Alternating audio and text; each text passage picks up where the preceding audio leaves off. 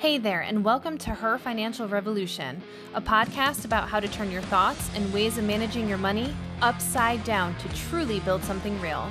My name is Jess, and I am owner and financial coach of Compass Financial Coaching, where I am passionate about helping women build a life they love so they can spend more time making incredible memories and less time worrying about money. I truly believe in harnessing two things: yourself and the money you have as your superpower and number one tool to change your life. Come along on this journey with me as we explore a variety of financial and sometimes not so financial topics to work towards intentional living and a kick-ass life. I am so excited you're here. If you could like, follow, subscribe, and most importantly, share this with others, it would mean the world to me. Let's dive in. Hey, it's Jess with Compass Financial Coaching and Her Financial Revolution with episode number 4. For real this time. I know last time I introduced episode number 3 as episode number 4. And the funny part is I even had it written down on my piece of paper that it was episode number 3, but my brain decided, we're going to call it episode number 4. So this is episode number 4 for reals, where we are going to talk about home ownership. So first of all, you don't have to be a homeowner. And I know this is a little bit of a crazy thing to say off the bat, but there are a lot of financial chads who will try to tell you that you need to buy a house for the potential equity, or it will be an asset down the road, stuff like that. Plus, not to dismiss all of the cultural pressure. We have this idea, especially in the United States, that you really aren't an adult until you own a home. You may be feeling that, you may not be, but there's definitely a lot of pressure to own a home. And so I think it's important when we're talking about home ownership is to just let you know that there is no secret code that says you are officially an adult woman because you own a home. There's nothing wrong with renting or leasing or whatever else you may be doing. Maybe it might be you're renting a room. It's not even your full house that you're renting. That's okay. Doing what works best for you and your life and where you're trying to go and your finances, that is the most important thing. So don't feel pressure. And besides, the idea that your house is going to be all this equity really doesn't come into play until years of paying down your mortgage, because initially most of your payment goes to interest anyways. The bank is going to collect what they're owed first before it really even starts paying down what you actually paid for with the house. So I just wanted to put that out there and let you know that there's no shame in walking a path that's beating to your own drum. So with that being said, there are a lot of things to consider when buying a house. And I thought this would be great because this is one of our biggest financial purchases when we do go ahead and take this step. And especially lately with market prices going up, I know it kind of cooled its jets for a little bit and interest rates kind of leveled out for mortgages, but housing is still extremely expensive.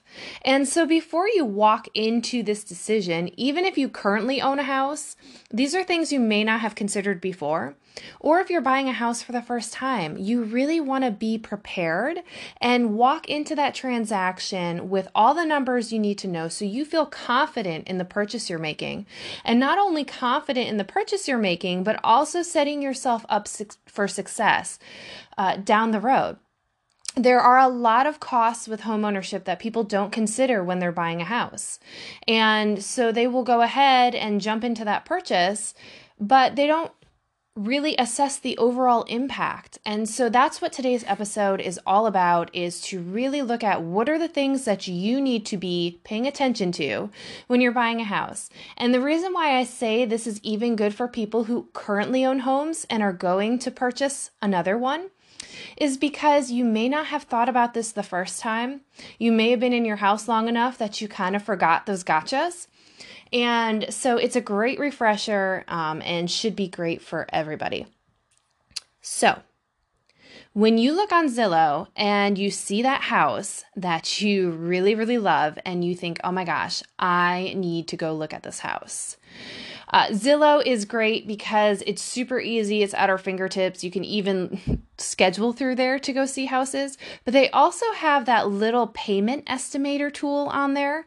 And I hate, as a financial person and as a financial coach especially, I hate that payment estimator tool.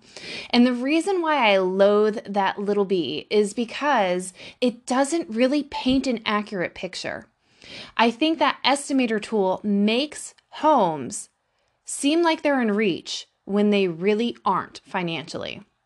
And I think that causes people trouble, right? Because in your mind, you're already committing to it in a way. And it's really hard once your mind commits to something to back out of it. In fact, what a lot of people start doing is justifying. So you see that payment amount, you're like, yes, I can absolutely afford that. And even as you start to think, well, maybe I shouldn't, maybe this isn't the right time. Once it's already in your head, you kind of start justifying why it's going to work.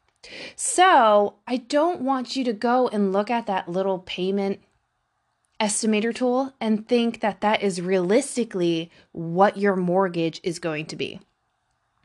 So is that thing accurate? Hell no.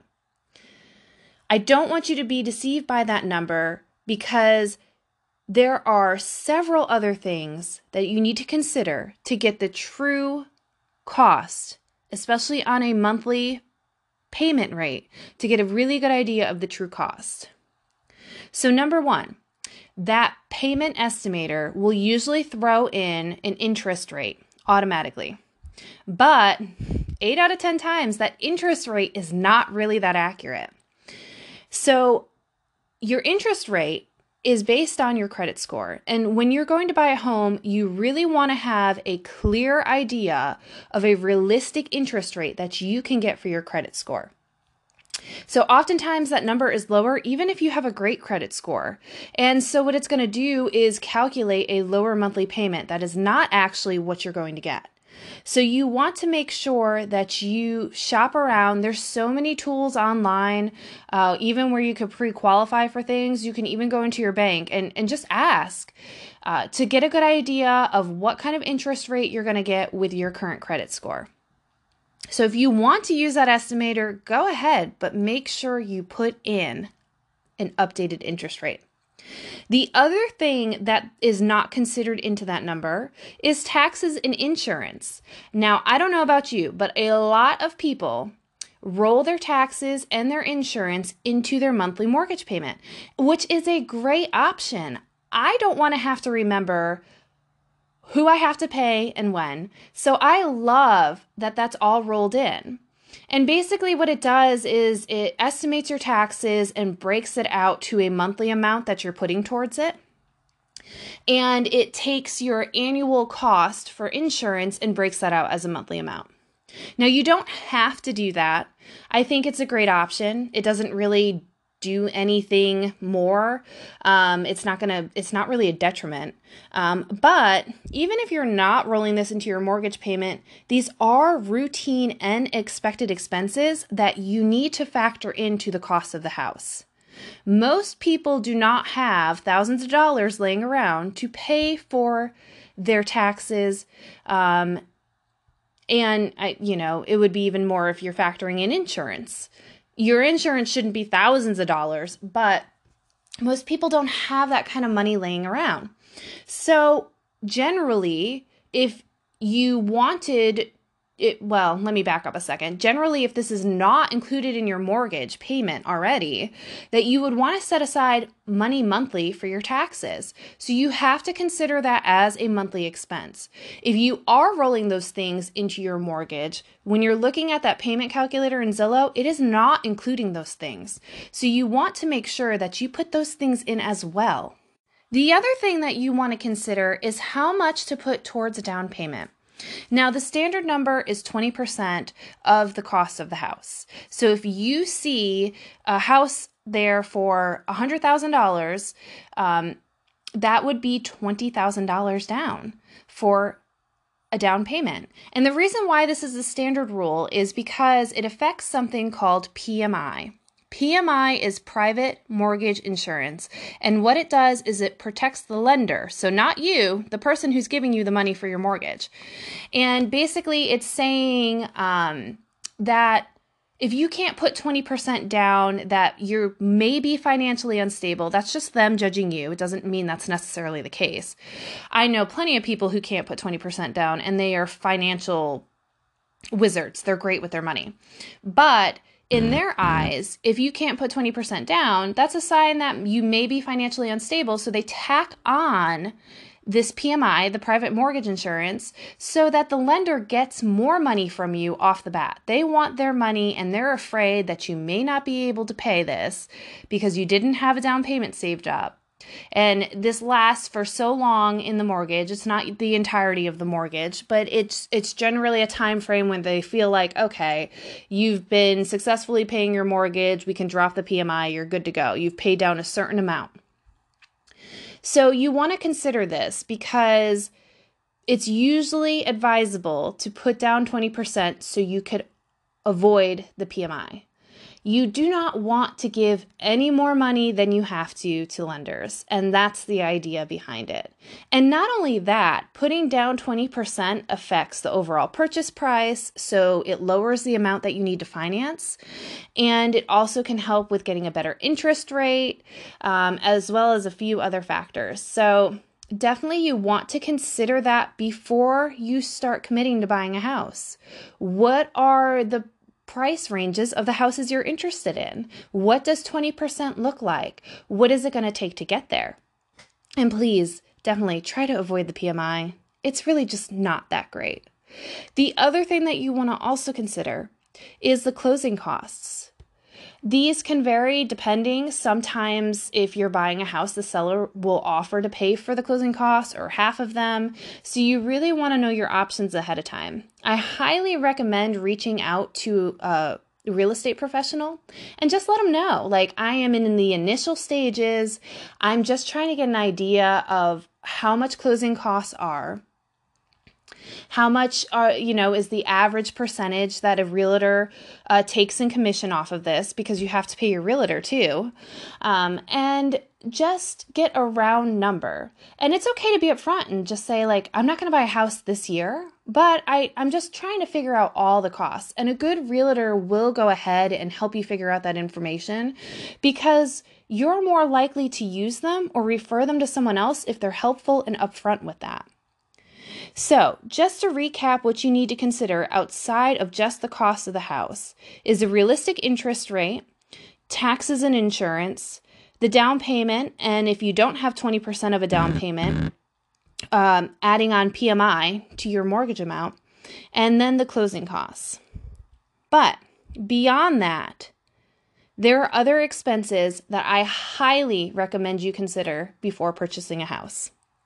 For example, if you buy a house with a yard, but you don't really like being outside, do you plan on mowing? If not, what is it going to cost to maintain the yard? What condition are the main elements of the house in, like a roof or an AC? When might they need to be replaced? What is that cost going to look like? And then also things like utilities. There is so much that goes into owning a house that you want to consider all of these things, even like the air filters that go in your AC returns. What is that going to look like? And on top of that, just everyday normal wear and tear repairs. Maybe you're going to want to paint the house. Maybe you're going to want to tear up carpet and put in a hardwood floor. It's a good idea to consider all of these options when you go in so you get the total picture of home ownership. I think this is the main thing that blindsides people when they do make this big purchase, is they are not prepared for all these additional expenses and they don't consider them. And I'm not trying to dissuade you from buying a house. I am a homeowner. I have been since 2010. I love owning my own house, but it is really helpful to know what you're getting into. And so the point of all this isn't to scare you from home ownership. It isn't to make it feel impossible. No, that is not my intention at all.